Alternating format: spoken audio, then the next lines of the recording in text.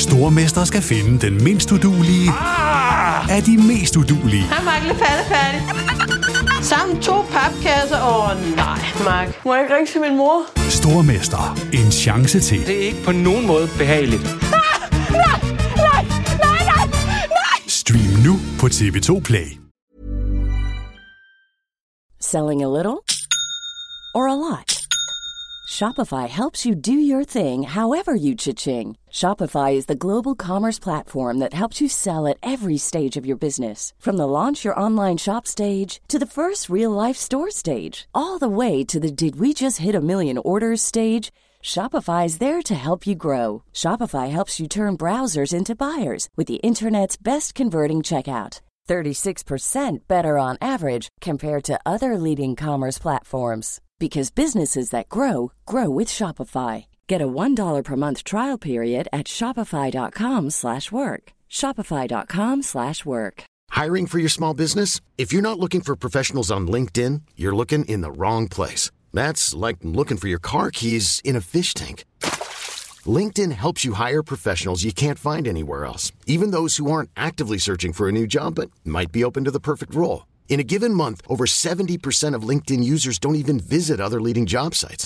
So start looking in the right place. With LinkedIn, you can hire professionals like a professional. Post your free job on linkedin.com/achieve today. Hey, Dave. Yeah, Randy. Since we founded Bombas, we've always said our socks, underwear, and T-shirts are super soft. Any new ideas? Maybe sublimely soft. Or disgustingly cozy. Wait, what? I got it. Bombas. Absurdly comfortable essentials for yourself and for those facing homelessness. Because one purchased equals one donated. Wow, did we just write an ad? Yes.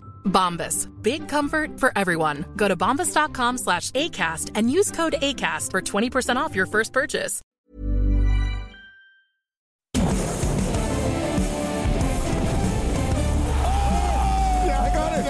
Ja! Hvor er det frækt spillet. Monsterdunk ind igennem midten. Sikke et spil. Velkommen til NBA på TV2 Sport. Mandag den 16. januar 2017. Du lytter til TV2 Sports NBA podcast. Her på den amerikanske helligdag Martin Luther King Day. Det er altså, hvor man som navnet antyder, mindes og hylder rettighedsforkæmperen Martin Luther King. Vi har fået lukket Thomas Bilde og Peter Wang til Kvægtorvet i Odense, og derfor synes vi lige, at vi skulle optage en lille ekstra podcast til dig derude. Vi skal have svaret på en masse lytterspørgsmål, og så skal vi snakke lidt om en af de bedste point guards nogensinde, Hall of Fameren og den dobbelte mester fra Detroit Pistons, Isaiah Thomas. Velkommen til NBA på TV2 Sport. Er du så færdig godt blot? Jeg tror ikke, der er mere luft i bolden. Mit navn er Kristoffer Vestrup, og som jeg fik nævnt for få sekunder siden, så har jeg fornemt selskab i studiet her i dag, TV2 Sports 1-2 Punch. Sidder nemlig ved min side Thomas Bilde og Peter Wang. Velkommen til I to. 1-2-3 Punch, vil jeg jeg vil også lige sige. Ja. Og sikke en lydintro. Lidt nyt med The JJ, Jakob Jørgensen indover. Nu er det ikke for at datere mig selv, men jeg tror, det hedder Lir på drengen. Nå, Jeg kan lide det. Det er en fræk podcast, vi er gang i. Vi har jo ikke fået at vide, at vi banner for meget, så det skal I lige... Det skal I være opmærksom på, lad os sige det sådan. Godt, du sagde, at vi ikke skulle stoppe. Det er så svært, når man er passioneret, og når du så stiller nogle drilske spørgsmål. Det kommer jeg til i dag. Sådan er det. Det er jo en lidt speciel tid lige nu. Kan vi lave sådan en bandekasse? Jo, det var da en god idé. Det gør vi. Og så al overskud går til... Ja, det finder vi et eller andet godt formål. Er den lavet endnu? Bandekassen? Ja. Nej, det bliver den. Det er da en idiotisk... Nej, det tager da energi ud. Jeg vil da have lov til at... fordi det er... så har vi lidt at gå op i, sådan ved siden af, men vi skal lige... Er det et bandord? Nej. Det er sgu en dum idé. Det er den langsomste intro til en podcast nogensinde.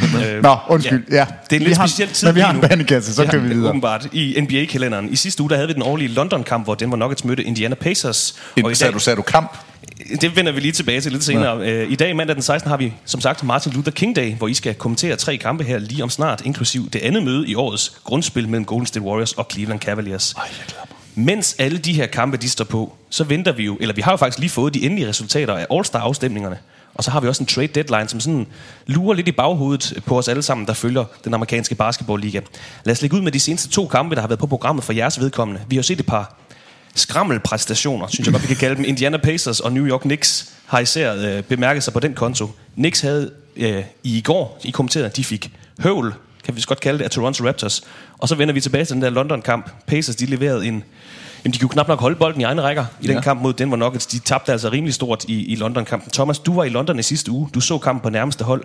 Hvordan var stemningen i hallen? Det er jo ikke det, som NBA gerne vil have, når de bringer hele cirkuset til den engelske hovedstad. Altså jeg vil sige, nu har jeg oplevet en del af de her kampe i London.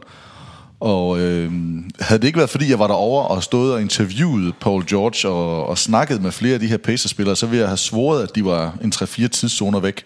Fordi de var jo... Altså, de var der til alle de events, de skulle. De var der til træning, de gav den løs, og de så bedre ud. Alle forventede, at Indiana ville vinde den her kamp. Alle forventede det. Og så kom Denver bare ud og løb dem over og spillede en god kamp, synes jeg, at Denver. Men der var intet bid i Indiana. Og det gør jo bare, at ved en stemning, hvor altså O2, den var fyldt, den har været udsolgt i lang tid, men det er jo basketfans, der kommer, det er NBA-fans. Det er godt, der var sikkert en del New York Knicks-fans, der var sikkert en del Cleveland Cavaliers-fans, men fordi at muligheden er der for at se en NBA-kamp, så vælter de jo til O2 for at se den her ene NBA-kamp, der nu er inden for rækkevidde geografisk og økonomisk måske også. Så bliver det bare lidt fæsent. Altså, fordi der sidder måske nogle Denver-fans, som er glade for, på samme måde som der er nogle Real Madrid-fans, der er glade for, når de vinder 6-2 over en eller anden obskurt spansk hold. Men det gør bare ikke noget ved den almene fan, der vil ind og se det. Der vil man gribes, der vil man, som vi så, Peter, sidste år derovre, altså en overtidskamp. Altså mellem Orlando og Toronto. Hvor man tænkte, hvorfor vælger de to hold? De kommer der ikke til. Det var de dårligste hold sidste sæson, men de leverede måske den bedste kamp. Toronto var nu gode. Toronto var men Orlando. Men det var ikke på papiret en kamp, hvor vi havde tænkt, det er 2 tophold. Men vi har i hvert fald tænkt, at Toronto vil vinde stor, og det bliver en mærkelig kamp, det her. Og det bliver præcis. Ikke noget. Og det blev en lidt underlig oplevelse. Det var en kedelig omgang. Det men vi så godt. Nikola Jokic i hvert fald stemple ind på den europæiske scene. 140 point lader de Denver score. 140 point. De kom ind med en 5-game winning streak, og så lader de 140 point gå imod sig. Men Peter, er det for hårdt at dømme Knicks og Pacers? Nu nævner jeg Knicks, I så dem i går mod Toronto. Det var også en uinspirerende præstation. De var uden Kristaps Porzingis godt nok. Men er det for hårdt at dømme Knicks og Pacers ud for de her kampe, eller fortæller det os noget om de her mandskaber, hvad de har leveret i deres sidste kamp? Jamen, jeg synes, det er et ret godt billede på de to hold. Altså, Indiana har været meget svingende. De ligger lige nu inden for slutspillet, men det skal altså ikke lægge for meget i, fordi det er det her 20 og 19, altså 20 vundne kampe, 19 tabte. Så det er sådan 50-50, og på den gode dag, der er de rigtig gode. På den dårlige dag er de rigtig dårlige, og jeg synes faktisk, at det er det, vi ser. Og New York, altså, de kan også være rigtig gode, men nej, hvor kan de også se dårlige ud. Og i går var en af de dage, hvor vi fik dem, hvor de så dårlige ud. Så de er ikke bedre, det er ikke 2 særlig gode hold. Har du noget tilføje til det, Thomas? Jeg synes, altså jeg kan jo ikke være uenig med, at de så dårlige ud. Ja, det er der historie for, jeg har kunne være før. Men Toronto er også gode. Altså det Toronto gør godt, de rammer høje procenter på deres skud. De rammer nogle presseskud, bevares. De rammer også frie skud, så man kan godt give Knicks noget af skylden. Men det er altså også et skarpt Toronto-mandskab. Og så når man er uden sin måske bedste spiller, men i hvert fald sin anden bedste spiller i Porzingis, så er det jo svært på udebane. Men Indiana, jeg tog mig selv i at sidde og kigge under træningen og under nogle af de her presseseancer, og også under opvarmning, og tænkte, det er et godt hold. Altså det er et godt hold. De har rutine, de har unge spillere, de har folk, der kan skyde, de kan spille inside. Altså jeg synes, de kan det. De har okay guards, eller gode guards rettere måske endda. Men det hang bare ikke sammen for dem. Jeg synes, at de har spillet under, og så i øvrigt også, de har en superstjerne i Paul George, de spillede under niveau, ikke lige i den her kamp, men i den her sæson. Og så hæftede de sig alle sammen ved, at de lige har vundet de seneste 5 kampe, inden de kom dertil. Men altså, jeg synes ikke, at det er det retmæssige billede af Indiana, at det vi så der. Altså, de må ikke falde så meget igennem, som de gjorde. Det synes jeg ikke, at det er det billede, jeg har af Pacers. Men altså, de ligger med en negativ point differential over sæsonen, over de 39 kampe. Jeg synes ikke, de er ret gode. Altså, Paul George er god. Jeff Teague er god, men som hold... Miles Turner er god, men som hold synes jeg ikke, det fungerer. Og New York, de er bare slet og ret ikke ret gode, og de er bestemt ned i en slump lige nu. De har tabt 10 af 12, altså det ser rigtig skidt ud. Nu sagde Thomas, at Toronto Raptors selvfølgelig er et godt hold. Nu har vi nævnt Indiana. Vi bliver også nødt til at snakke lidt om Denver Nuggets. Mm. Jeg har nævnt dem inde på Sport TV2 DK som en oplagt trade partner i hvert fald. Vi ser en starting lineup med Jokic. helt fortjent. Han spiller fremragende. Men der er altså ikke plads til hverken Farid, der dog kom ind og leverede en række højdepunkter. Der er ikke plads til Nurkic i startopstillingen. Peter, hvad er Denver Nuggets status lige nu? Altså, vi nævnte i sidste podcast, der bliver kamp om den der 8. plads i Western Conference. De ligger jo kun ligger nummer 10. En kamp udenfor.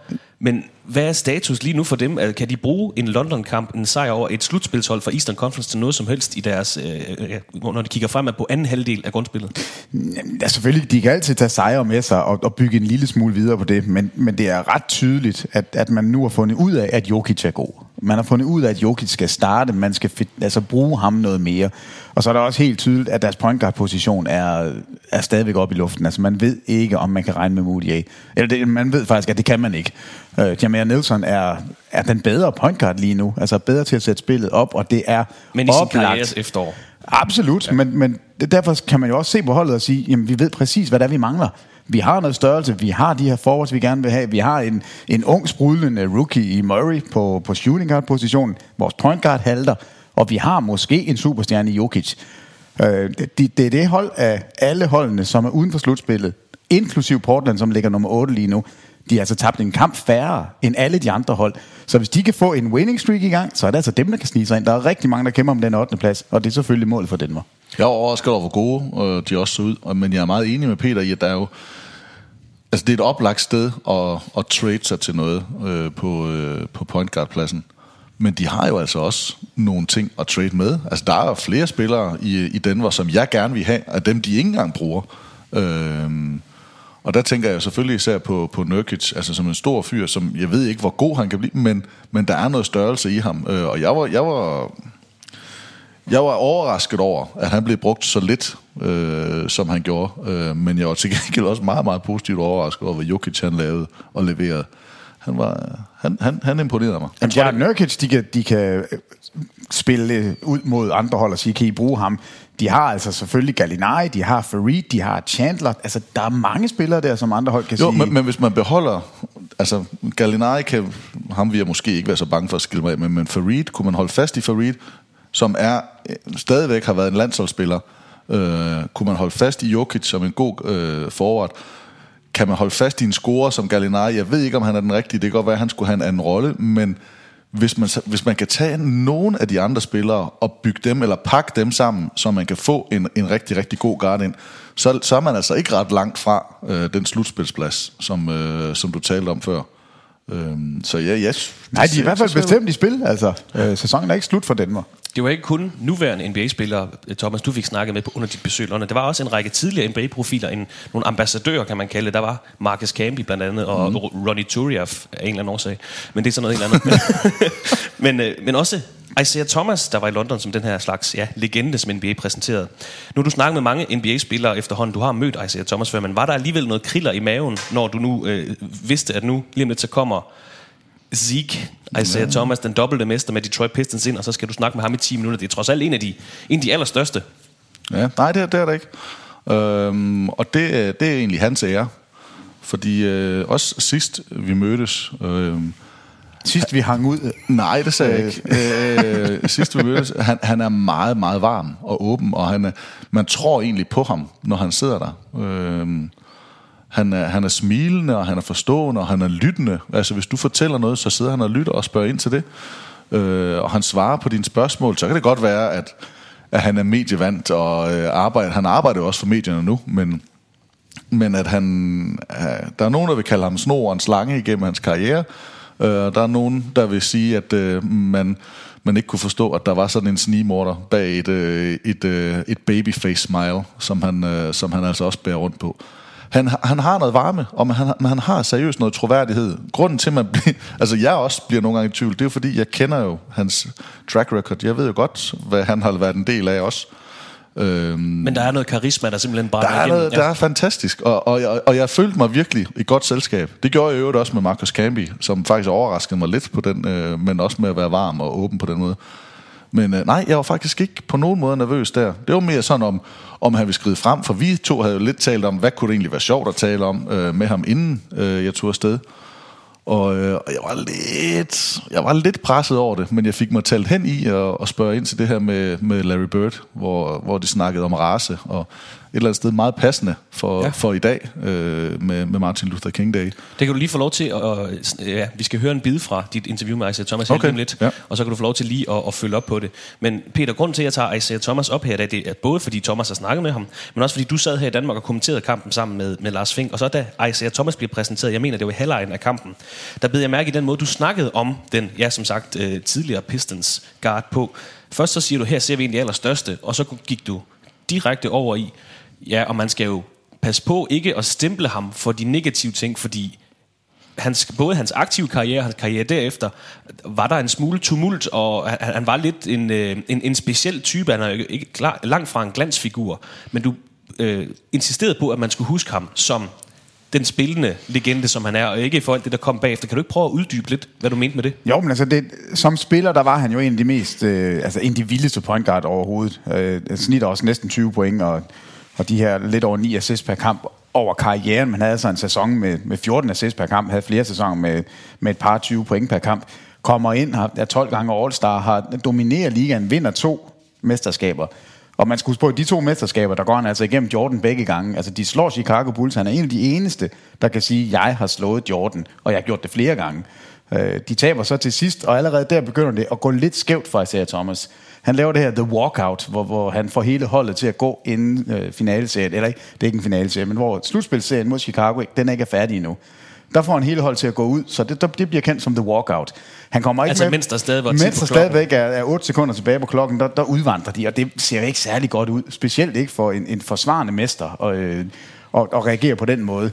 Så allerede der får han lige sådan et lille hak. Så er han også inde og kommer til at sige nogle ting omkring Larry Bird, og siger, at Larry Bird faktisk ikke er nogen specielt god spiller, og han bare ville være en ganske normal spiller, hvis han havde været sort.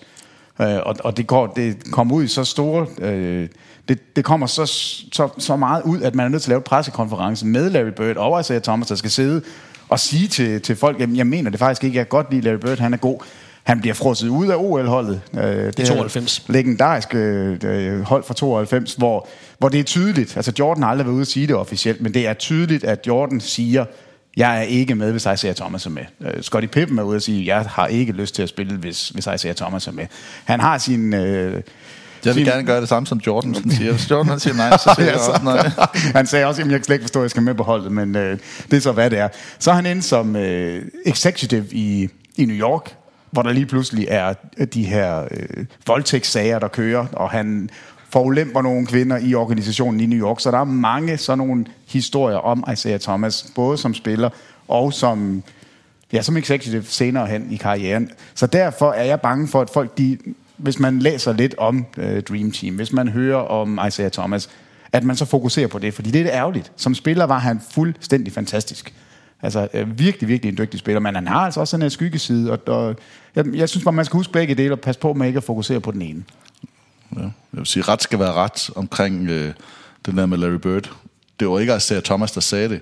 Jo, det er Rodman, der startede, og så kommer Isaiah Thomas Rodman, der siger det, og så bekræfter Isaiah Thomas. Dennis Rodman siger, at Larry Bird, hvis han var sort, så ville han bare være endnu en okay spiller. Det siger han på et pressemøde efter et nederlag til Boston Celtics. Ja. Så går der en reporter hen til Isaiah Thomas og siger, Rodman har lige sagt det, er du enig?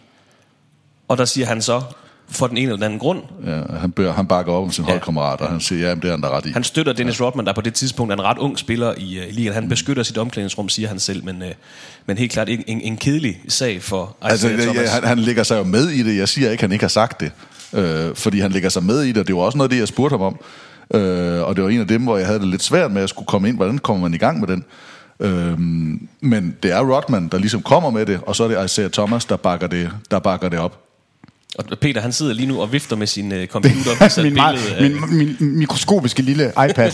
Altså, kommentaren den er ordret sådan her. Bird would be just another good guy if he were black. Og det er det, Isaiah Thomas han kommer til at stå til indtægt for. Og det han kommer til at sidde ved det her pressemøde. Og han sidder jo og smiler, som han altid gør. Men det ser bare, det er ikke et godt billede for NBA, og det er i hvert fald noget af det, jeg også husker ham for. Og hvis man er mere interesseret i de her Bad Boy Pistons, så kan vi varmt anbefale ESPN-dokumentaren Bad Boys hedder den egentlig bare, der handler om opbygning af det her hold. Og, eller Slemme Drenge på TV2 Play.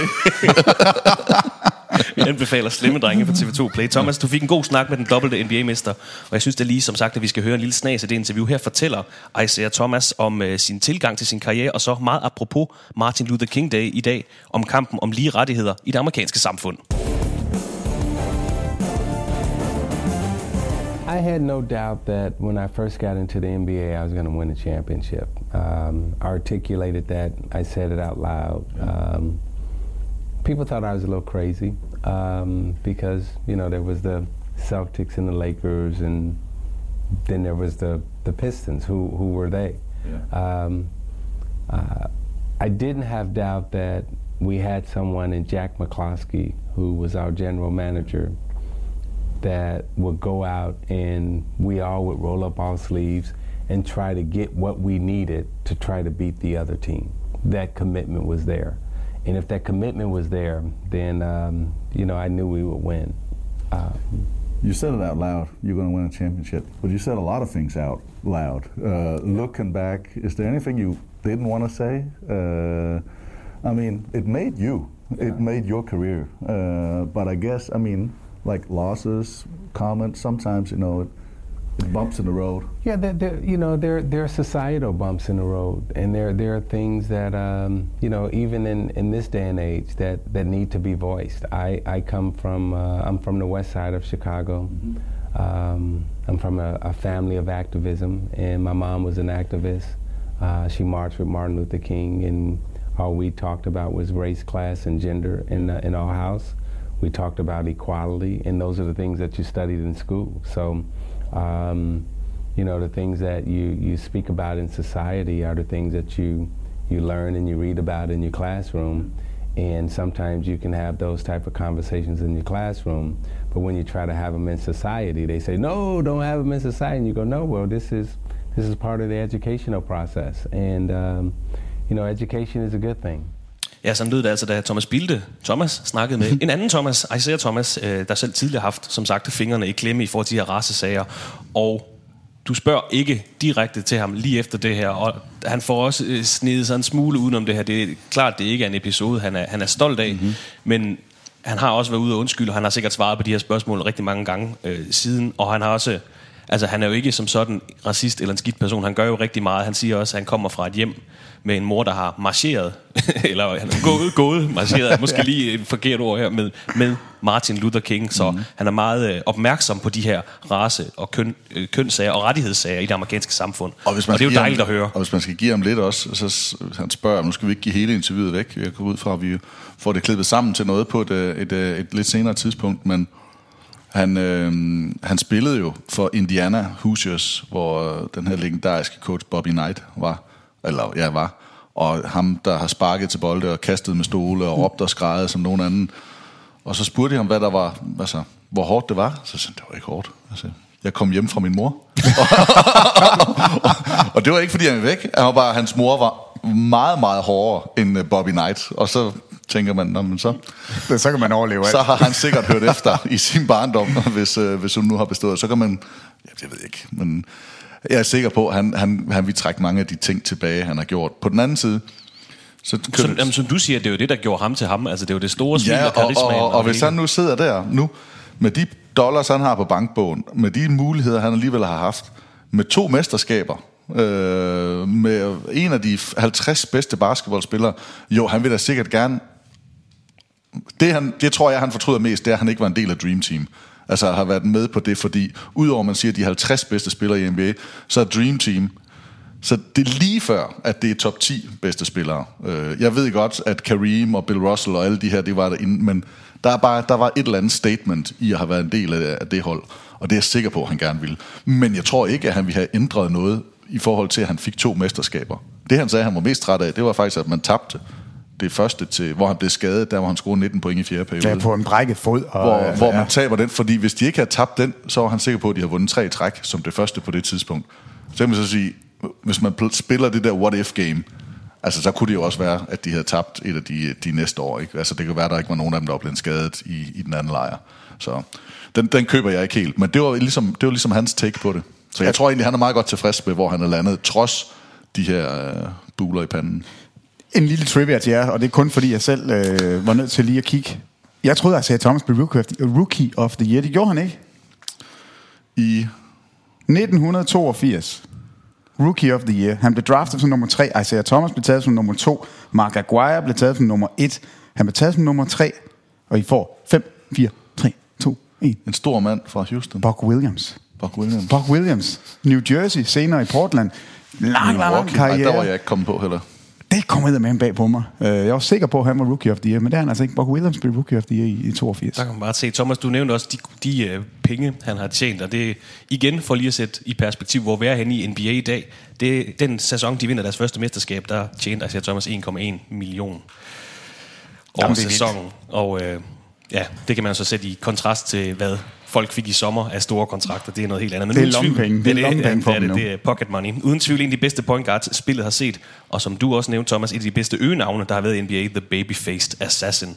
Det siger det egentlig meget godt. Nu skal vi besvare en række spørgsmål fra de danske NBA-fans. Spørgsmål, der er blevet stillet på Facebook-siden Basketball på TV2 Sport. Her er du altid velkommen til at skrive til os med spørgsmål eller forslag til podcast-emner, og det er der heldigvis en del, der har gjort i dag. Inden vi lige hopper til dem, så har jeg faktisk selv et spørgsmål til jer to.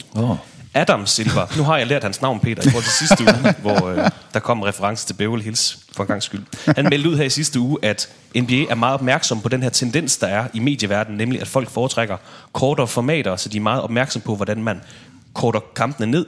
Jeg synes faktisk, i år i forhold til for bare 5 år siden, synes jeg faktisk, at kampene er en lille smule kortere. Vi snakker måske 5 minutter i forhold til, at de tager de her 2 timer og 20 minutter, typisk. Nogle gange lidt kortere, nogle gange lidt længere selvfølgelig. Har I en umiddelbart idé til, hvordan NBA forkorter deres kampe? Altså, man vil jo sige, jamen de kan jo bare spille nogle kortere kampe, altså de kan bare skære 8 minutter frem. Det er måske ikke lige der, NBA vil gå ind som alt det allerførste. Jamen timeouts. Altså, det kunne være et meget hurtigt og meget nemt middel at bruge og sige, jamen vi har et begrænset. Du har en timeout de sidste 2 minutter, eller altså whatever. Not gonna happen. Det er så problemet, fordi så går vi hjem i der hvor pengepunkten den er. Altså der er jo nogenlunde faste timeouts. Cirka derefter 6 minutter senest, der kommer en tv-timeout. Den ligger rimelig fast. Så kommer der en til med cirka 3 minutter. Under 3 minutter. Det er også en tv-timeout. Dem kommer man nok ikke ud over. Så er der alt det her virak. Når kampen er tætte, og der bliver kastet kaldt timeouts. En af de ting, de har gjort, det er, at de har sat, altså de er noget mere strikse med ugerne, med timeout-ugerne, og få dem sat på. Vi er også, hvis man har siddet og set alle udsendelser, som vi har vist, så er der nogle af kampene, der bliver det uafvist. Og en 20 sekunders timeout, hvor mærkeligt det lyder, den er på 1 minut. Altså den er 60 sekunder. Og man ser det lige så snart, der bliver vist, at de peger med de 2 hænder bøjet mod skuldrene, så er det en 20 sekunders timeout. Hvis man tager 2 knyttede næver og trækker fra hinanden, hvis man forestiller sig, at man står med 2 knyttede ned mod hinanden, og så strækker ud i strakt arm, så er det en full timeout.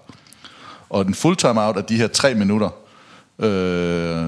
2,5 minut, men trækker sig altid lidt efter, hvor mange reklamer der nu er, og hvor stor den er, og altså hvor stor kampen er, og mediebevågenheden, hvor den anden, jamen altså det skal afsluttes på det her minut.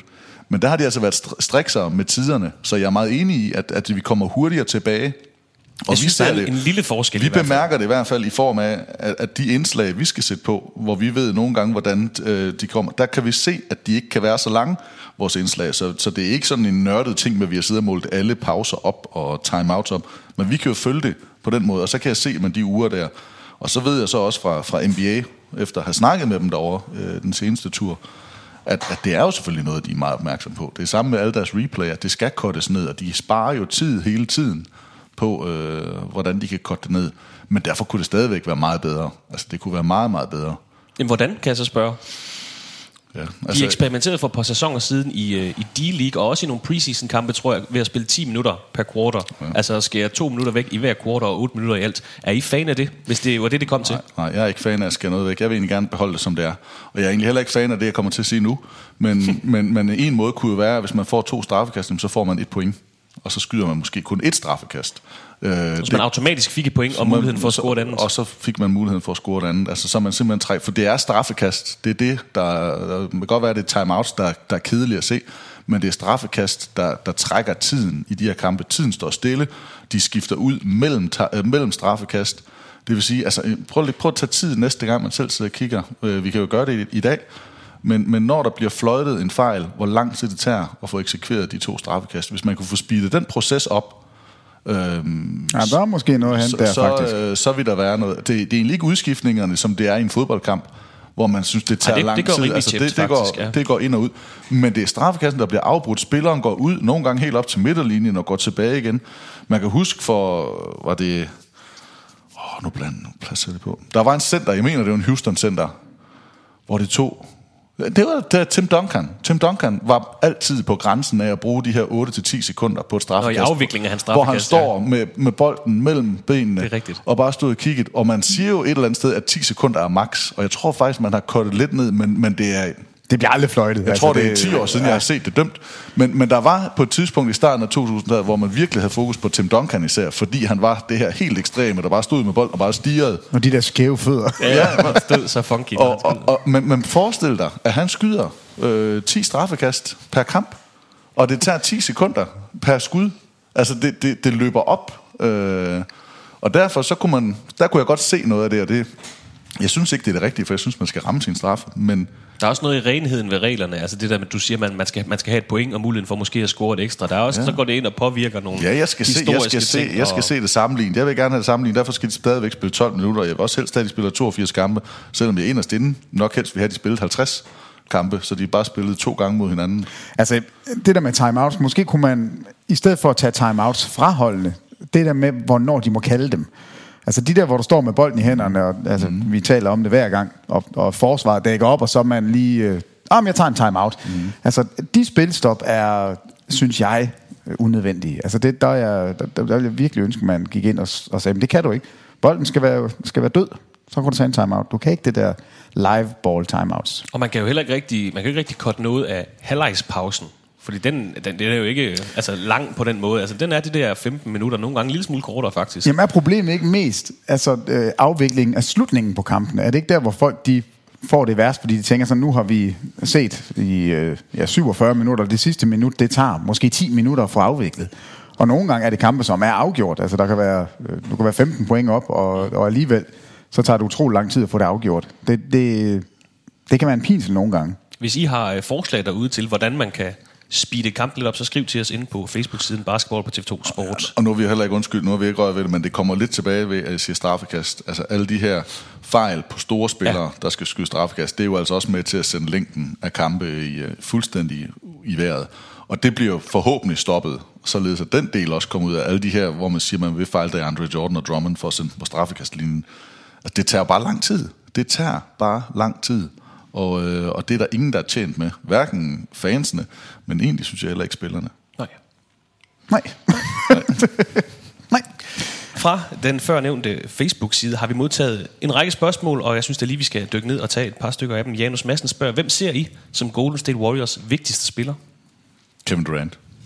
Ja, der er jeg enig. Altså jeg mener, han har været noget bedre end Steph Curry. En ting er, om han er bedre, om han er vigtigere. Hvis du tog ham væk, ville det så ikke fungere, kontra hvis du tog Draymond Green væk, for eksempel.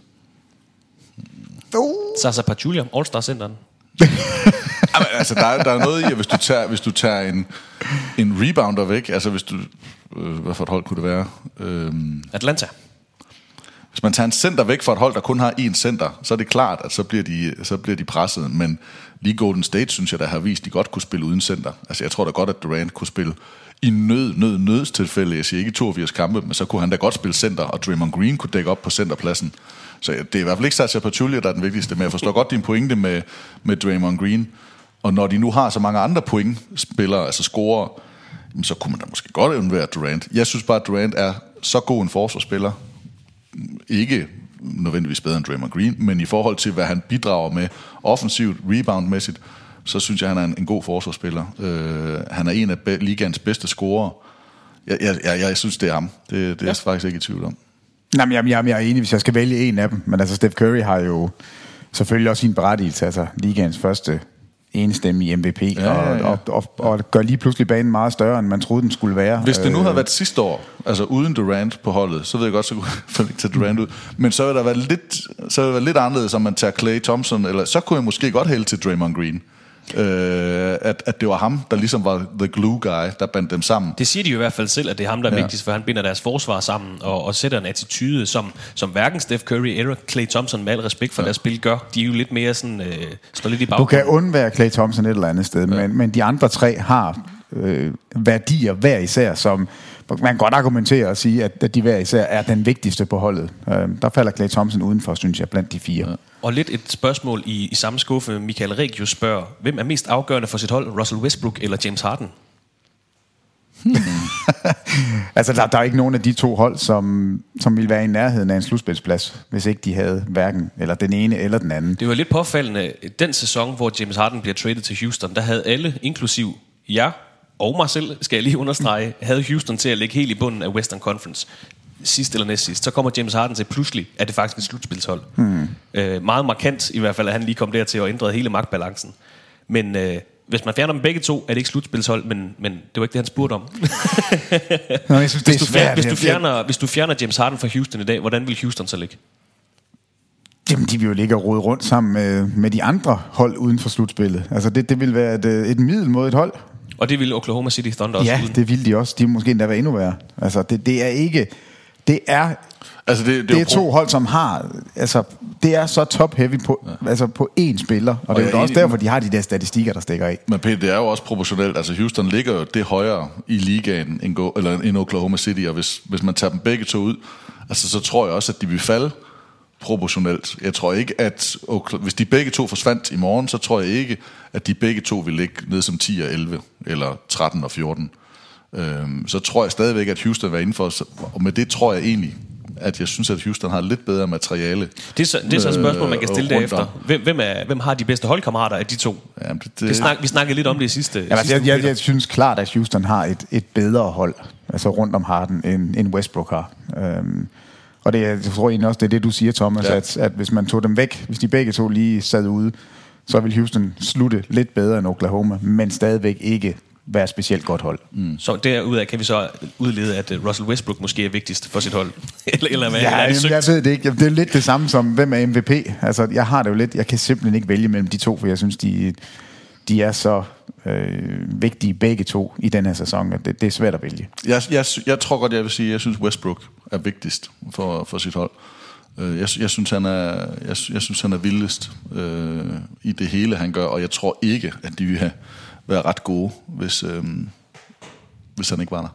Malte Gamborg spørger, tror I, og Malte Gamborg og en række andre, det er noget, der optager de danske NBA-fans, det er jo dejligt at høre. Tror I, Carmelo kommer til Cleveland, Clippers, eller tror I, han bliver i New York? Han har jo det, der hedder en no-trade clause, så han kan ikke bare blive traded af New York, som vi ellers har snakket om de sidste 1,5 år, måske 2 år i perioder, afhængig af, hvordan man lige holder med New York Knicks. Hvordan ser I Carmelos fremtid? Det er et godt spørsmål, ikke? Dejligt spørgsmål. Tak for det, Malte. Det er jo lidt en speciel situation i New York lige nu. Det sejler lidt, og der er lidt uenigheder. Carmelo er ikke helt tilfreds. Jeff Hornacek er ikke helt tilfreds med Carmelo i perioder. Nu skal vi ikke generalisere alt for meget her, men hvordan ser I Carmelos situation? Jeg synes, Peter, han skal lov at svare, så kan jeg lægge mig op af hans svar. men grunden til, det er jo et træls spørgsmål, det er jo, at det er et godt spørgsmål, men samtidig også sådan, at vi lige sidder og griner lidt af, fordi vi ved det jo ikke. Der er jo ikke nogen, der aner, hvad der foregår inde i hovedet på Carmelo. Der er ikke nogen, der ved, hvad der foregår inde i hovedet på Phil Jackson og New York Knicks i den del. Men vi kan jo gætte på det. Men det er bare gæt. Det eneste, vi ved, det er jo, at Carmelo er glad for at være i New York. Altså omgivelsesmæssigt. Han har en kone, der er glad for at være et stort marked. Der er noget i... Og jeg ved ikke, hvis han kunne få et mesterskab, så vil han være glad for at være i Minnesota. Jamen, det er jeg ikke sikker på. Nej. Det er jeg faktisk ikke sikker på. Jeg tror, han prioriterer mere at være den store stjerne i den store by, i stedet for at vinde mesterskab. Ja, det tror fordi ellers så var han nok smuttet. Men jeg tror, han har gjort det tidligere. Der tror jeg, han gerne vil være den store stjerne i den store by og prøve at gøre det. Men jeg tror nu tror jeg godt, han er klar over, hvor efteråret, altså hvor meget det nærmer sig i karrieren. Ja. Og hvis han kunne få det mesterskab, og i stedet for bare at være den mest vindende olympiske basketatlet, så tror jeg, at... han vil være hjertensglad, hvis han kunne få. Så du tror, han smutter? Det er det, du Nej, jeg tror ikke, han smutter, men jeg tror ikke, at... hvis han kunne blive traded til et af de 2 hold, så er det blevet nævnt her, så tror jeg ikke, at han vil sige nej. Jamen, det er jo det, han har sagt. Han har sagt, at jeg vil kun trades, hvis det bliver til et af de 2 hold. Los Angeles Clippers eller Cleveland Cavaliers. Problemet, Cleveland kan ikke... Altså, de kan simpelthen ikke absorbere hans kontrakt. De kan ikke få ham ind. I hvert fald ikke med noget som... Så skal de trade Kyrie Irving, det kommer ikke til at ske. Eller Kevin Love. Og Kevin Love tror jeg ikke på, New York, jeg tror ikke, de vil sige, at de vil tage den, og jeg er heller ikke sikker på, at Cleveland vil. Har Kevin Love ikke lige skrevet på en længere kontrakt? Altså, jeg tror ikke, at der er et match der, som alle vil gå ind i. Og Clippers, så skal det være Blake Griffin. Det kunne være spændende, hvis man ville det. Så vinder de ikke et mesterskab. Så vinder de ikke et mesterskab, nej. Altså, så jeg tror simpelthen, han må tage alle sine dollars og blive. Jeg tror, han bliver i New York og kører den her ud. I hvert fald kontrakten ud. Og jeg håber det lidt. Altså, jeg synes, det håber jeg faktisk. Han bliver i New York? Ja, jeg håber, han bliver i New York. Ja. Jeg håber bestemt, han kommer væk, så man kan frigøre Porzingis og give ham en mulighed for at bygge et nyt hold op. Draft pick til sommer. Porzingis og alt andet væk. Altså, sådan har jeg det lidt med det hold. Jeg kan ikke se, der er en fremtid. Hverken med Noah, hverken med Derrick Rose, Carmelo Anthony. Jeg kan ikke se, at det her hold det kan vinde noget som helst, før man smider alt væk og bygger op omkring Porzingis. Men sådan har jeg det jo med 12 hold, i hvert fald måske 14 hold i Eastern Conference. Og de skal jo ikke alle sammen bare smide alt, hvad de har væk. Altså man har trods alt en superstjerne. Man har en superstjerne in the making. Man har en tidligere MVP i Derrick Rose, der faktisk har spillet bedre, end man har fået. Jeg synes ikke, at man skal give 30 millioner om året for Derrick Rose, vil jeg godt lide. Men han er free agent til sommer. Ja, det bliver sjovt at se, men det er jo det, altså, jeg synes ikke, at man skal ud i den der max-krig med ham, men jeg synes ikke, at de er så dårligt stillede, som... Altså, jeg tror, at der er nogle byer, der vil være glade for at have det, de har i New York. Lige for at slå en knude på det, Kevin Love, i 2015 fik han en 5-årig kontrakt til 110 millioner i Cleveland, så han er altså også under kontrakt. Og det er lidt det, jeg mener, at det vil der være en værdi i for New York at tage Kevin Love ind, fordi man så vil være sikker på, at man i hvert fald havde ham i 2 år mere. Altså, hvis man tager det trade ind, så kan det godt ske, at man giver noget op, der vil være bedre, men man har alligevel en spiller, der kan nå at blive forelsket i New York. Man har en spiller, man kan bygge op om. Man er sikker på, at man har ham i et par sæsoner, således at man kan hente nogle andre spillere ind og sige, prøv at høre, vil du ikke spille sammen med Kevin Love i New York? Så men tror I, at man i Cleveland ville sige, ja, vi vil gerne have Carmelo Anthony, og I får Kevin Love? Det skulle jeg lige til at hvis I nu var, hvad hedder han? Altså, GM i Cleveland Cavaliers. Hvad hedder? Griffin.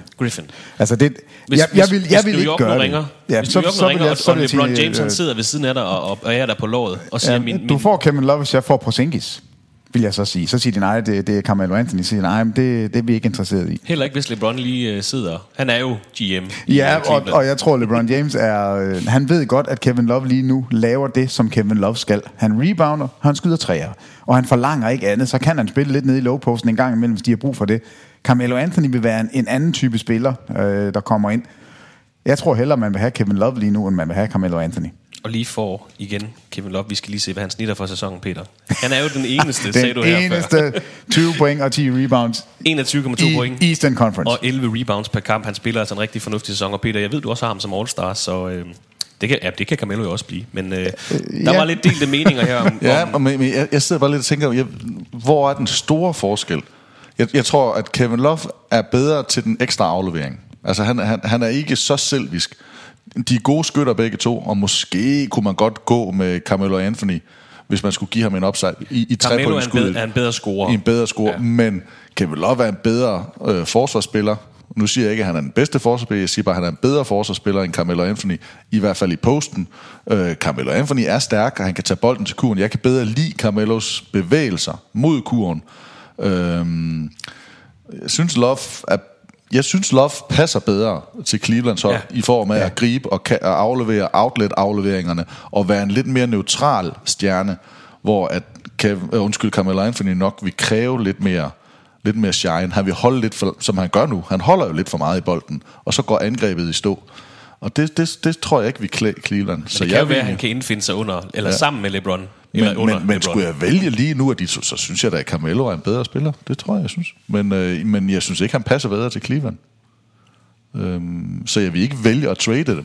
Men jeg synes, at han passer ikke så godt ind. Men jeg synes, snitter nogenlunde lige mange point. Kevin Love skyder lige lidt bedre i den her sæson end Carmelo Anthony. Han tager også lidt frie skud. Det er den anden ting. Ja. Altså, man er en klart bedre rebounder. Men det kunne da være interessant at se Carmelo Anthony få lov til at stå fri bag trepointslinjen. Altså, vi har jo set, hvad han kan, når han er dækket op. Tænk sig, hvor god han kunne blive, uden at være dækket op. Og det er jo også det, der sker under OL mange gange. Ikke? Det er fordi, at der er så mange andre, der tager så meget opmærksomhed, og så er det jo, at han bare står fri og skal sparke det. Gud ved, om den her snak har været der. Altså, Gud ved, om man i New York altså henvendt sig til Cleveland og sagt, hvad så?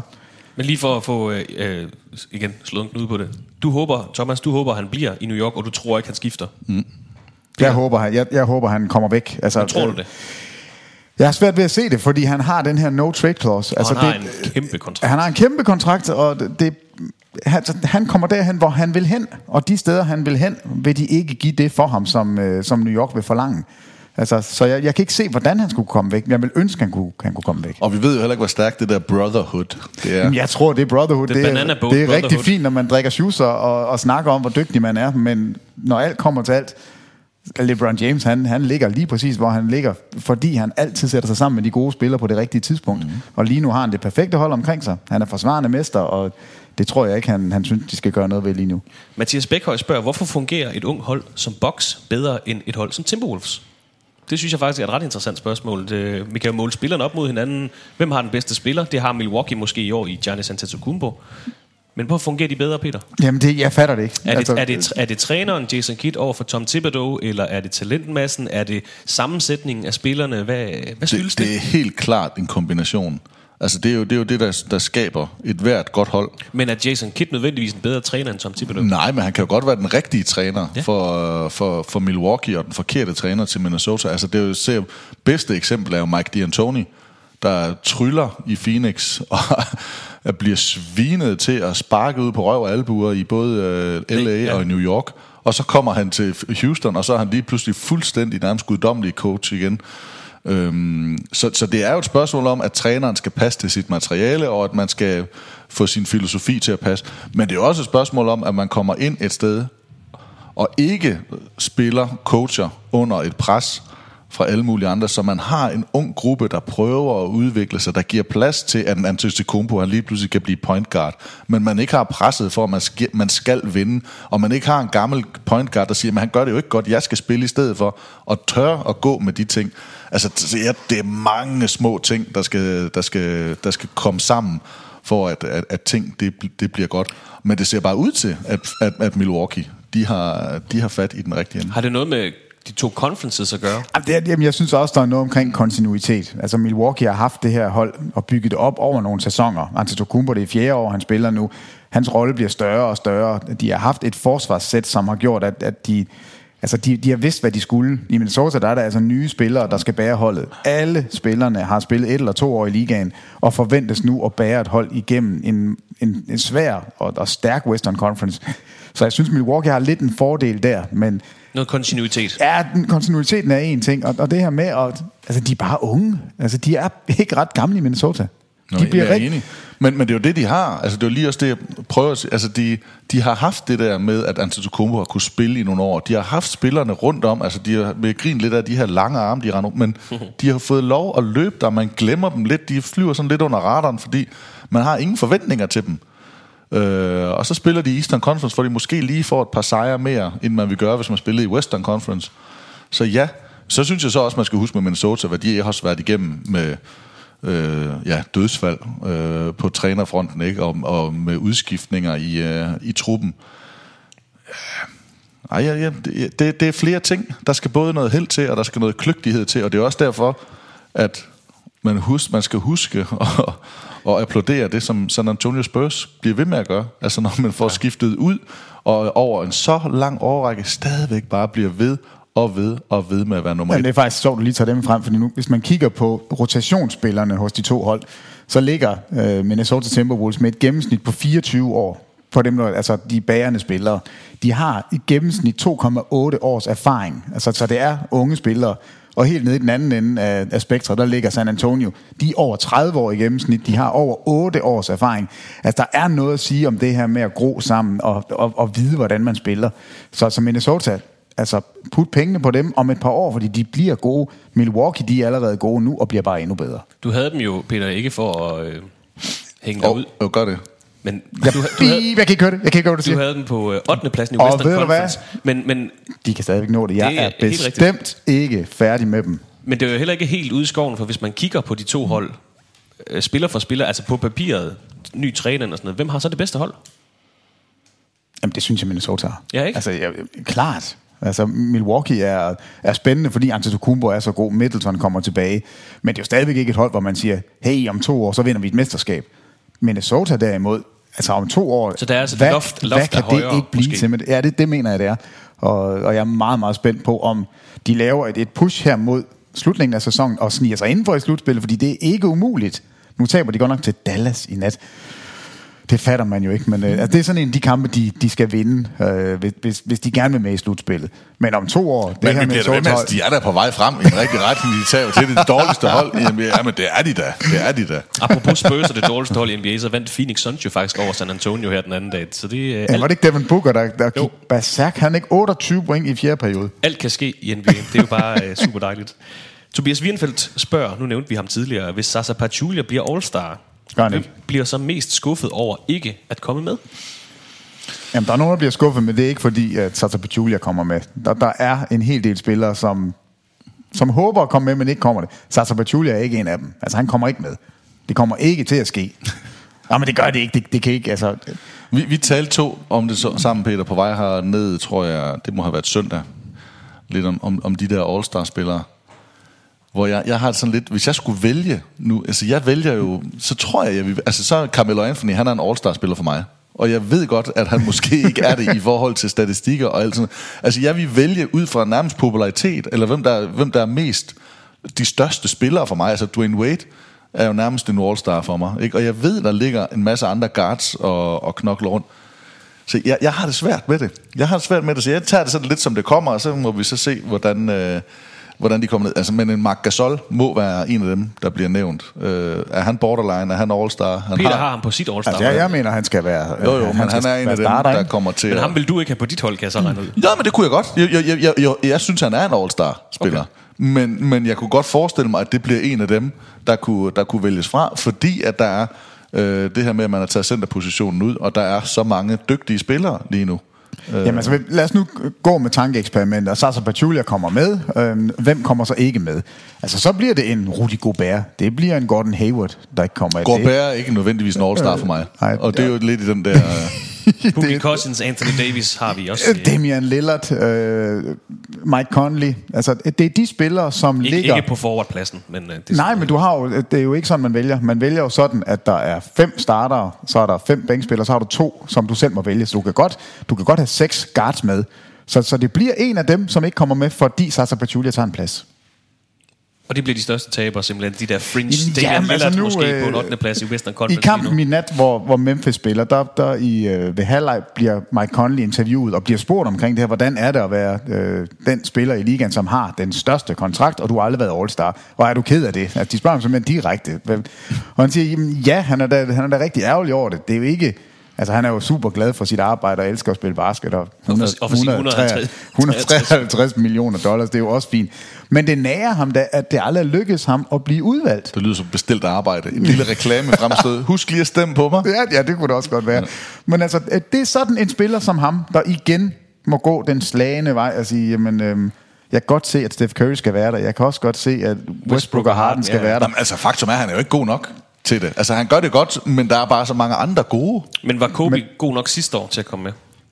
Ja, det var han på mit hold. Jamen, det er jo en interessant diskussion. Fordi... Altså, han scorede 60 point. Hver mand, der kan score 60 point i sin sidste kamp, er fandme god nok til at spille en All-Star-kamp. Så Brandon Jennings ville i princippet... Nej, det var en af hans første jo. Og han scorede kun 51. Nå, okay, undskyld. Min fejl. Men Terrence Ross er heller ikke, 55 på, det var. Men det er jo en interessant diskussion om All-Star-holdene skal være de spillere, der præsterer bedst, eller dem, der er eller bærer sig frem som All-Stars. For eksempel Tim Duncan var jo kedelig at have med i en All-Star-kamp som sådan. Ja, Dirk var jo heller ikke spændende. Der er jo ingen tvivl om, at det er det populære valg, når fansene får lov til at stemme, men er det de bedste spillere, eller er det de mest populære valg? Fordi så er Dwayne Wade All-Star selvskrevet. Carmelo Anthony selvskrevet All-Star, hvis det er popularitet. Men hvis det er produktion i en sæson, så er det måske en anden snak. Jamen, det er jo derfor, de har... Altså, de er jo i problemer i NBA. De kan ikke finde ud af, hvad det er, de skal. Og det er derfor, de har sat sig mellem 2 stole nu og sagt, fans må få lov til at stemme med, men de må ikke få lov til at bestemme det hele med starterne. Det er de jo lavet om i år. Det er ikke kun fans, der bestemmer. Og det var altså, jeg tror, det var 16.000 stemmer sidste år, der gjorde, at Zaza Pachulia ikke blev starter. Og jeg tror, man har siddet i det her store kontor, og Silver har sagt, det her, det går ikke. Vi risikerer, at Zaza Pachulia bliver starter næste år. Og det var jo scenariet. Han havde været starter på Western Conference. Peter, du er spot on. Altså, jeg er helt... Altså, med at sætte sig mellem to stole er lige præcis, hvad de har gjort. Og de er da godt klar over det. At de stole her, de også bevæger sig fra hinanden. Og det er jo det, vi snakker om de sidste... Eller har talt om de sidste 3-4 år. Hvad er det, der sker?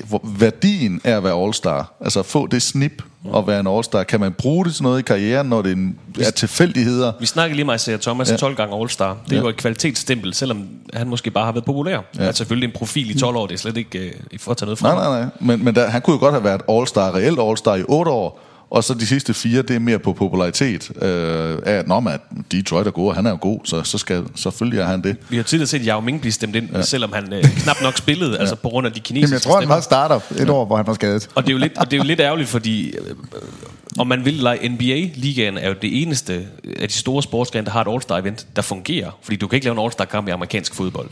Ishockey kan du måske til dels, men NBA har bare den der show-faktor, og de kunne sagtens gå ind og køre nogle spil og kaste alley-oop. Så det er det eneste, hvor et All-Star-event faktisk fungerer, og jeg synes stadig, det fungerer næsten uafhængigt, hvem der er med. Ja, jeg synes også, det fungerer, men det fungerer ikke helt den måde, de bliver valgt på. Og jeg vil ønske...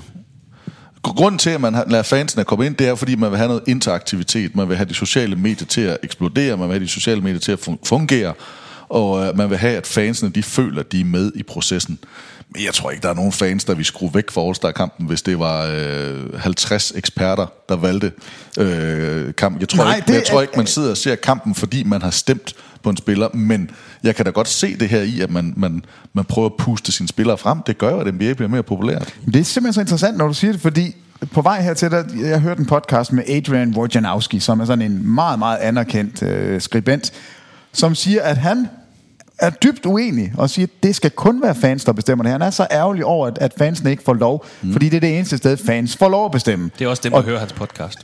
Og jeg er jo helt uenig. Jeg har det sådan, fans skulle, efter min mening, skulle de overhovedet ikke have noget at sige, for jeg synes, man skal lægge, at det skal være de bedste spillere. Altså, vi havde diskussionen sidste år med Kobe. Jeg synes jo ikke, han skulle have været med, fordi det tog en plads for Damian Lillard, for eksempel. Altså, der er spillere, der ikke kommer med, når nogen får sådan en... Altså, de får en plads for deres karriere. Men jeg kan også godt se det andet. Jeg kan sagtens se, hvad han mener. At på den her måde får vi involveret fans. Men så skal man bare kalde det, hvad det er. Så skal det være en popularitetskonkurrence. Så skal det ikke være en all-star-konkurrence. Det har det jo været indtil nu. Og måske handler det også om, at man ikke skal tillægge, når man kigger på en karriere, at en spiller har haft 12 all-star-optrædener. Men hvordan skulle vi håndtere det, hvis vi skulle sidde og Stasa Pachulia starter og skal hoppe om bolden til at begynde mod Kelly Olynyk? Nej, men det er grunden til, at det går galt, den der fan, det er jo fordi, at Pachulia-sagen, den er der. Fordi ellers så vil det sådan, det kan godt være, at man husker Yao Ming, at han blev stemt. Men han var nemlig god nok til at være. Men han var bare god nok, og han var stor nok til at være det. Problemet er, at der kommer en, hvor en hel nation bare har fået... Altså, der er jo gået Allan Simonsen fra Vild med Dans i den, altså med news alerts og sådan noget, at man skal huske at stemme, man skal huske at gøre det. Altså, den går jo fuldstændig amok på Pachulia, ikke? Og det er jo... Jeg synes, det er ærgerligt. Jeg synes, det var sjovt med Vild med Dans, men jeg synes, det er ærgerligt, at man ødelægger det for NBA. Ja. Shout out til Allan Simonsen. Vi skal lige nå et par sidste spørgsmål, inden vi lukker af for i dag. Hvilken nuværende general manager minder I mest om? Og hvilken strategi vil I have som GM? Jeg tror, der menes, om man vil bygge gennem draftet, om man vil bygge Jeg vil gerne gøre ligesom San Antonio. Det tror det er mig. Jeg tror, jeg er mest Spurs. R.C. Buford i San Antonio. Jeg tror bare, ja. Men vil I være mere trigger-happy som GM's? Vil I være hurtigere til at sende folk eller hente ud? Eller vil I bruge mange unge spillere? Hvordan vil I fungere som GM's på... Jeg tror, jeg vil være en elendig GM. Det er jeg også overbevist om. Jeg vil være så bange for at gøre det forkert, at jeg ikke gjorde noget. Jeg bare sådan, du vil faktisk være ligesom Isaiah Thomas. Du vil hente Eddie Curry og Zach Randolph til vi hente de fede. og så lige Ricky Rubio. Og så det er det tungeste hold nogensinde. Så sponsoreret Dunkin' Donuts. Jamen, jeg kan slet ikke forestille mig, hvor stressende det må være at være general manager. Og det er et helt års arbejde i hvert fald. Men det er og det er jo ikke bare et år ad gangen. Det er jo, du er jo simpelthen nødt til at kende alle implikationer af salary cap'en. Du skal kunne se 5 år ud i fremtiden og se, hvad betyder det for vores roster til det. Nej, altså jeg har slet ikke egnet mig til det. Jeg har slet ikke nerver til det. Jeg har ingen anelse om, hvem jeg minder om som general manager. Jeg vil have sådan en klub, der skete ingenting. Altså det vil være rigtig trist.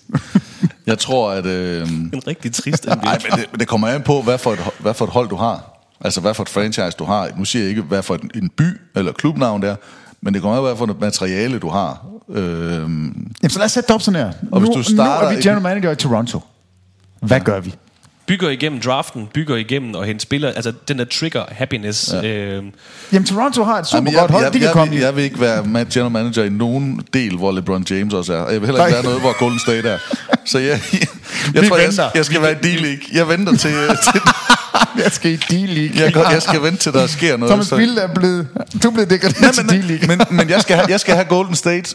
Jeg skal være GM for Golden State eller Cleveland, ellers gider jeg ikke. Vi tager spørgsmål op igen om 10 år, hvor LeBron James har trukket. Nej, men fordi altså grunden til at prøve at gøre lidt sjov ud af det, hvis jeg havde Toronto, for Toronto er et rigtig godt eksempel. Jeg tænkte, vi kommer aldrig til at slå Cleveland. Så er der noget. Hvorfor er det et bandord? Det er fordi det er det der. Vi har da ikke startet ud. Jeg spurgte dig, at den startede ud, så sagde du, nej, den er ikke startet ud, men vi laver en. Den er ikke, jeg har ikke hørt noget officielt ding. Der har ikke været noget ding på klokken. Nej, undskyld. Men Toronto, jeg sidder lige med hvilket som helst af de her Eastern Conference. Jeg tror ikke jeg kunne vinde. Så hvad skal jeg gøre? Jeg skal selvfølgelig holde mine spillere glade. Jeg skal holde DeRozan. Og nu tror jeg så heller ikke engang på de 2 spillere, men jeg skal holde de 2 spillere glade, og jeg skal prøve at gøre dem så gode jeg kan, og holde så godt jeg kan. Og der er også det der med, at Toronto er måske, med al respekt, måske bare glad for som et lille marked at være med i toppen, altså kontinuerlige playoff appearances, det er der også noget i. Jeg synes, jeg tror ikke, de er tilfreds længere. Jeg tror gerne, de vil tage det næste skridt, og det synes jeg også, de fortjener. Jamen, Masai Ujiri har jo vist, at han kan være henholdende. Altså, han kan behovsudskyde. Sidste år, der stod de i samme situation. Vi ved godt, vi mangler en forward til at kunne matche op med LeBron. Vi gør ikke noget, fordi vi er bange for, at vi pelser hele vores roster. Og det ser ud, som om han gør det samme i år. Altså, jeg tror ikke, Millsap er at finde i Toronto. Og hvis ikke det bliver Millsap, så er det bedre, at vi ikke får nogen. Vi taber til Cleveland, måske næste år. Sådan tror jeg, han siger. Og det, der er i det, som jo så faktisk er, at man kan sige, det er måske være okay at være general manager for de andre, det er, at der er altid en undskyldning, jamen Cleveland er bare bedre. Altså hvis det er Cleveland, man taber til, jamen så er der faktisk en undskyldning for, at man taber. Tænk nu, hvis man var GM for Cleveland, og så tabte. Altså så vil det jo være en katastrofe. Men man har jo lidt en undskyldning i Toronto, men det er jo bare ikke det, man skal gå efter, og finde undskyldninger for, hvorfor man taber. Men der er også noget i det der med, at man venter og sker, når der endelig er et vindue. Lad os sige, at i Western Conference, Steph Curry og Kevin Durant banker knæene sammen, er ude for slutspillet. 7-9-13 skal vi lige huske at sige. Så er der lige pludselig et vindue til Clippers for eksempel, der kan give dem en Western Conference Final, der måske kan give dem en NBA-finale også. Så der er også noget i det der med, at man skal vente på sit vindue, som du siger, Peter.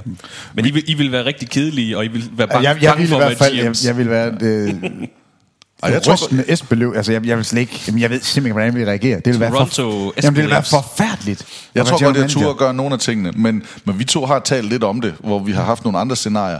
For i hvert fald omkring Clippers, hvor jeg har det sådan lidt, der vil jeg nok også holde fast i dem, jeg havde. Altså jeg er ikke sikker på, at jeg vil sende Blake Griffin afsted for hvad som helst af andre gode, eller 2 rigtig gode spillere. Hvis jeg har en superstjerne, hvis jeg har en spiller, der er etableret, altså så vil jeg også gerne holde fast i dem. Så jeg tror måske, at vi begge to... Lidt henholdende. Ja, lidt henholdende, lidt konservative. Jamen, vi er også sådan nogen... Og Peter vil gå ned med stress efter en uge. Vi er også begge 2 skolelærer. Jamen, det er jo ikke engang løgn. Det er jo det, vi er. Vi køber jo heller ikke noget på afbetalinger. Vi er jo ikke, altså... Vi kører golf for C4. Ja, min aktieportefølje, den er lige 0, fordi jeg er jo så bange for, at man købte en aktie, man risikerer at tabe pengene, det vil aldrig gå. Altså, nej, general manager, det er ikke der skal ikke være nogen jyder, der er general managers. Så er der i hvert fald en krog. Hvad med dig? Hvem er du? Hvem er du som general manager? Han vil være den sureste af dem. Ja, det vil være et funky hold. Altså Kendrick Perkins ville blive hentet hjem fra Tyrkiet, og Sasha Pavlovic ville have en karriere igen. Det vil heller ikke være godt. Vi når lige et par sidste spørgsmål. Rasmus Strunsebak spørger, hvilke 5 NBA-spillere ville gå direkte ind på et NFL-hold og gøre en forskel? LeBron James. LeBron? Marcus Smart. Nej, gør en forskel, det ved jeg ikke. Eric Bledsoe også en rimelig kompakt running back. Westbrook må man også tage med. Sådan en wide receiver, der lige kunne... Svært at fange ham, ikke, hvis han er i fuld 4-spring. DeAndre Jordan, hvis han kunne lære at kaste en bold. Antetokounmpo. Ja. Altså han er jo nærmest fra den ene baglinje til den anden i 4 skridt, og kan stadigvæk lave Eurostep og lave et double pump. Man skal ramme Antetokounmpo 1 gang, og så er der græske dele ud over hele NFL. Altså han vil jo Græske dele. Ja, men der vil være et ben i San Diego og en arm i... Ja, nu har de vel ikke engang hold i San Diego, men det er et ben i LA og en arm i Dallas. Altså, nu siger du det der med San Diego. Der kom faktisk også et meget sjovt spørgsmål. Det var fra Michael Nielsen, der spørger. Nu er der en del hold relocated til NFL. Los Angeles har jo lige pludselig fået 2 hold, efter ikke at have haft nogen i mange år. Hvilken by i USA mangler et NBA-hold? I jeres optik, Peter, jeg ved godt, hvad du svarer. Men jeg gider ikke engang svare på det. Altså, Seattle skal have et hold. Sådan er det. Men du svarer så alligevel. Jeg gider ikke svare Seattle. Jeg gider ikke svare. Jeg synes, Seattle skal have det, og det er jeg enig i, men jeg synes også Vegas. Jeg synes, det er tid til, at vi får lidt sjov i gaden. Ej, det vil være farligt. Ja, men det kunne være sjovt.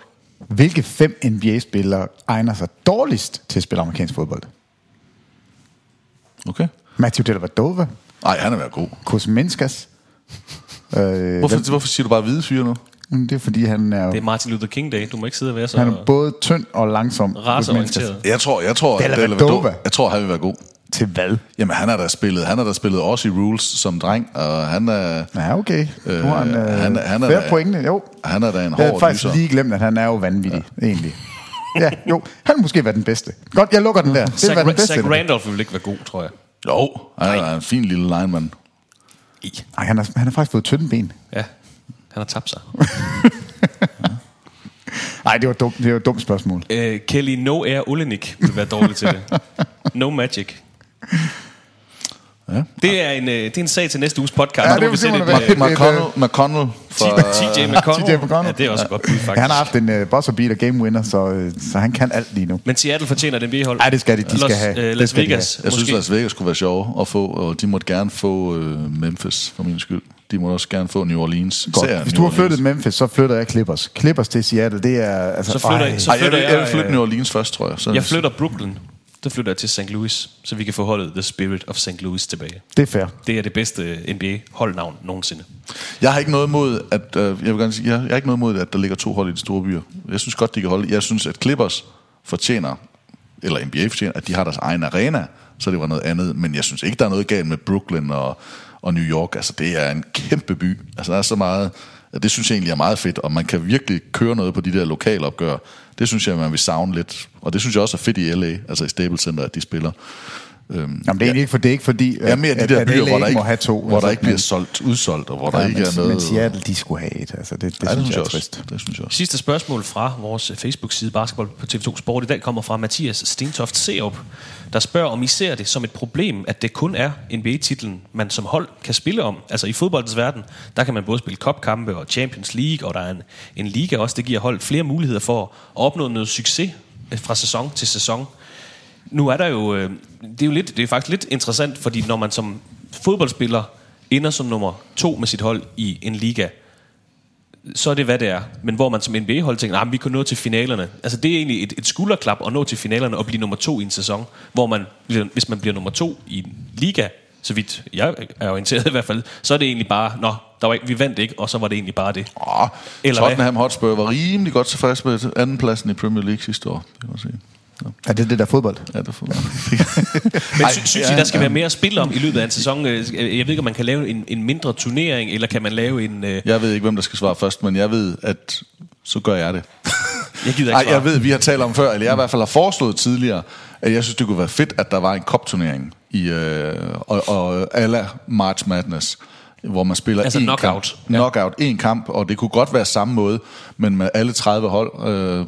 og så bare og det kunne også godt være, at det var de 20 bedste hold eller de 10 bedste hold, som så spillede en ude hjemmeserie, hvis det kun var de sidste 10. Men sådan det der med, at der virkelig var drama på i en kamp, og man spillede om noget stort. Altså fordi det skal have noget værdi for dem, ellers så gider de ikke. Men det er derfor, og det er jo det Peter han sviner til hver gang.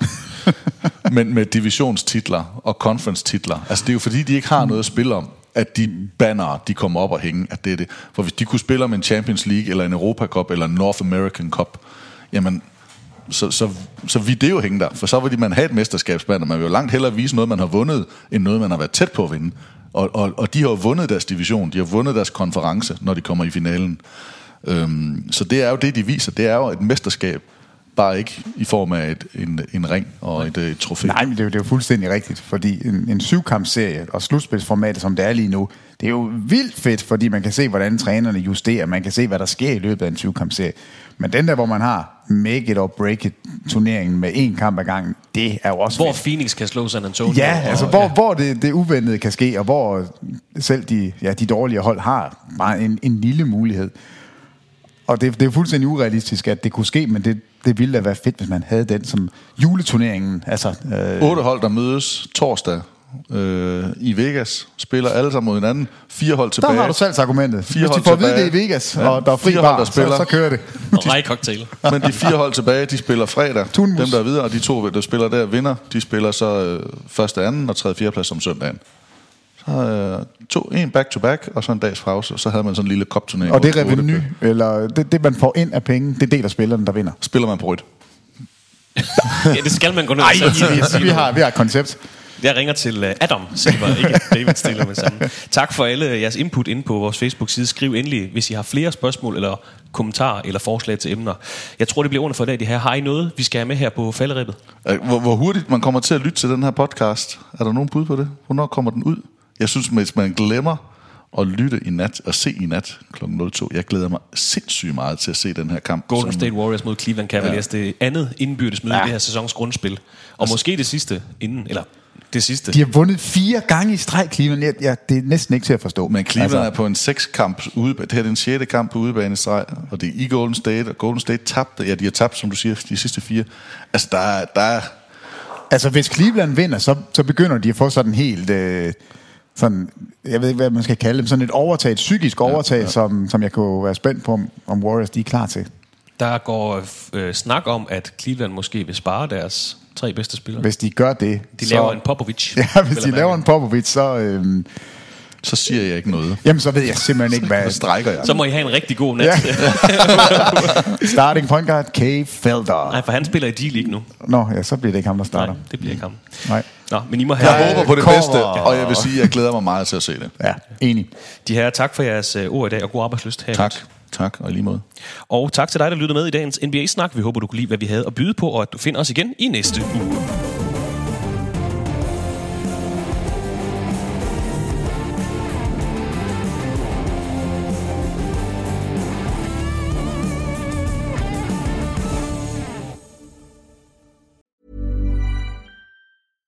Step onto the legendary clay courts of Roland Garros, where the world's best players battle it out at the French Open for a chance to win a Grand Slam title. Tennis Channel Plus is your place to watch. Stream every court from your phone or smart TV live in HD. See the action unfold as legends fight for glory and new rivalries emerge. Daily live coverage begins Monday, May 20th, with match replays on demand so you never miss a moment. From the first serve to the final point, Roland Garros promises unforgettable moments and new chapters in tennis history. Stream now with Tennis Channel Plus to be there when it happens. Hold up. What was that? Boring. No flavor. That was as bad as those leftovers you ate all week. Keke Palmer here, and it's time to say hello to something fresh and guilt-free. Hello Fresh. Jazz up dinner with pecan-crusted chicken or garlic butter shrimp scampi. Now that's music to my mouth. Hello Fresh. Let's get this dinner party started. Discover all the delicious possibilities at HelloFresh.com. When it comes to your finances, you think you've done it all. You've saved, you've researched, and you've invested all that you can. Now it's time to take those investments to the next level by using the brand behind every great investor, Yahoo Finance. As America's #1 finance destination, Yahoo Finance has everything you need, whether you're a seasoned trader or just dipping your toes into the market. Join the millions of investors who trust Yahoo Finance to guide them on their financial journey. For comprehensive financial news and analysis, visit yahoofinance.com, the #1 financial destination, yahoofinance.com.